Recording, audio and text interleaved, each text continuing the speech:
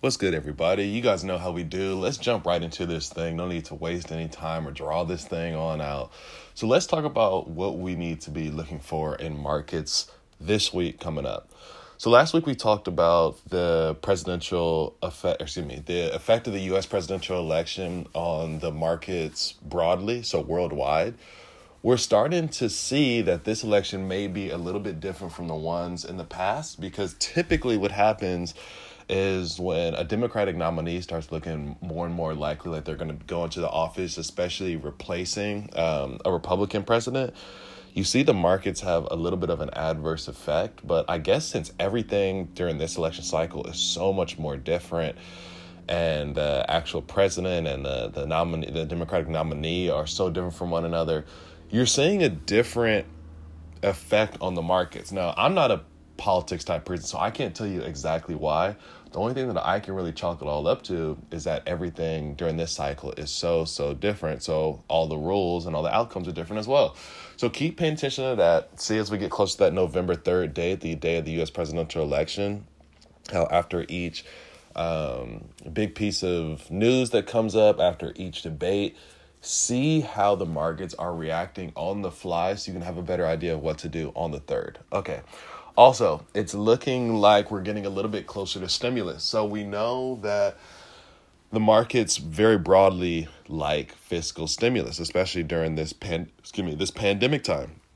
There's so much shit that we've never seen before going through this era right now that it's super important that we go ahead and really lock in on all the reactions that we're seeing from whatever the input might be. It's really important going forward because none of us has ever seen this.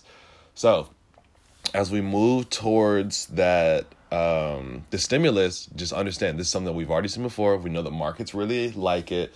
And it's actually happening in two different economic zones right now. So it's happening in Washington, D.C. for the United States economy, and it's also happening in Brussels for Europe, the Eurozone.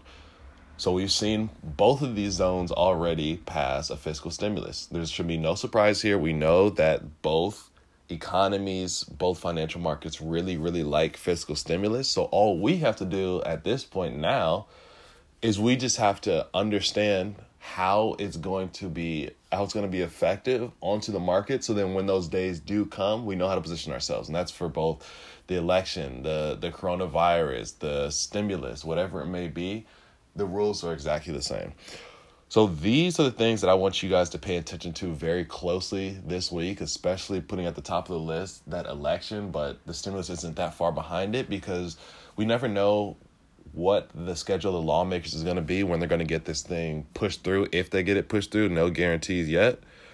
But, I mean, we have a game plan going forward, and that's always the most important thing. So just understand that moving forward for these next 5 days. If you have any questions, as always, reach out to me. The Third HB on Instagram. I love answering anything that you guys got.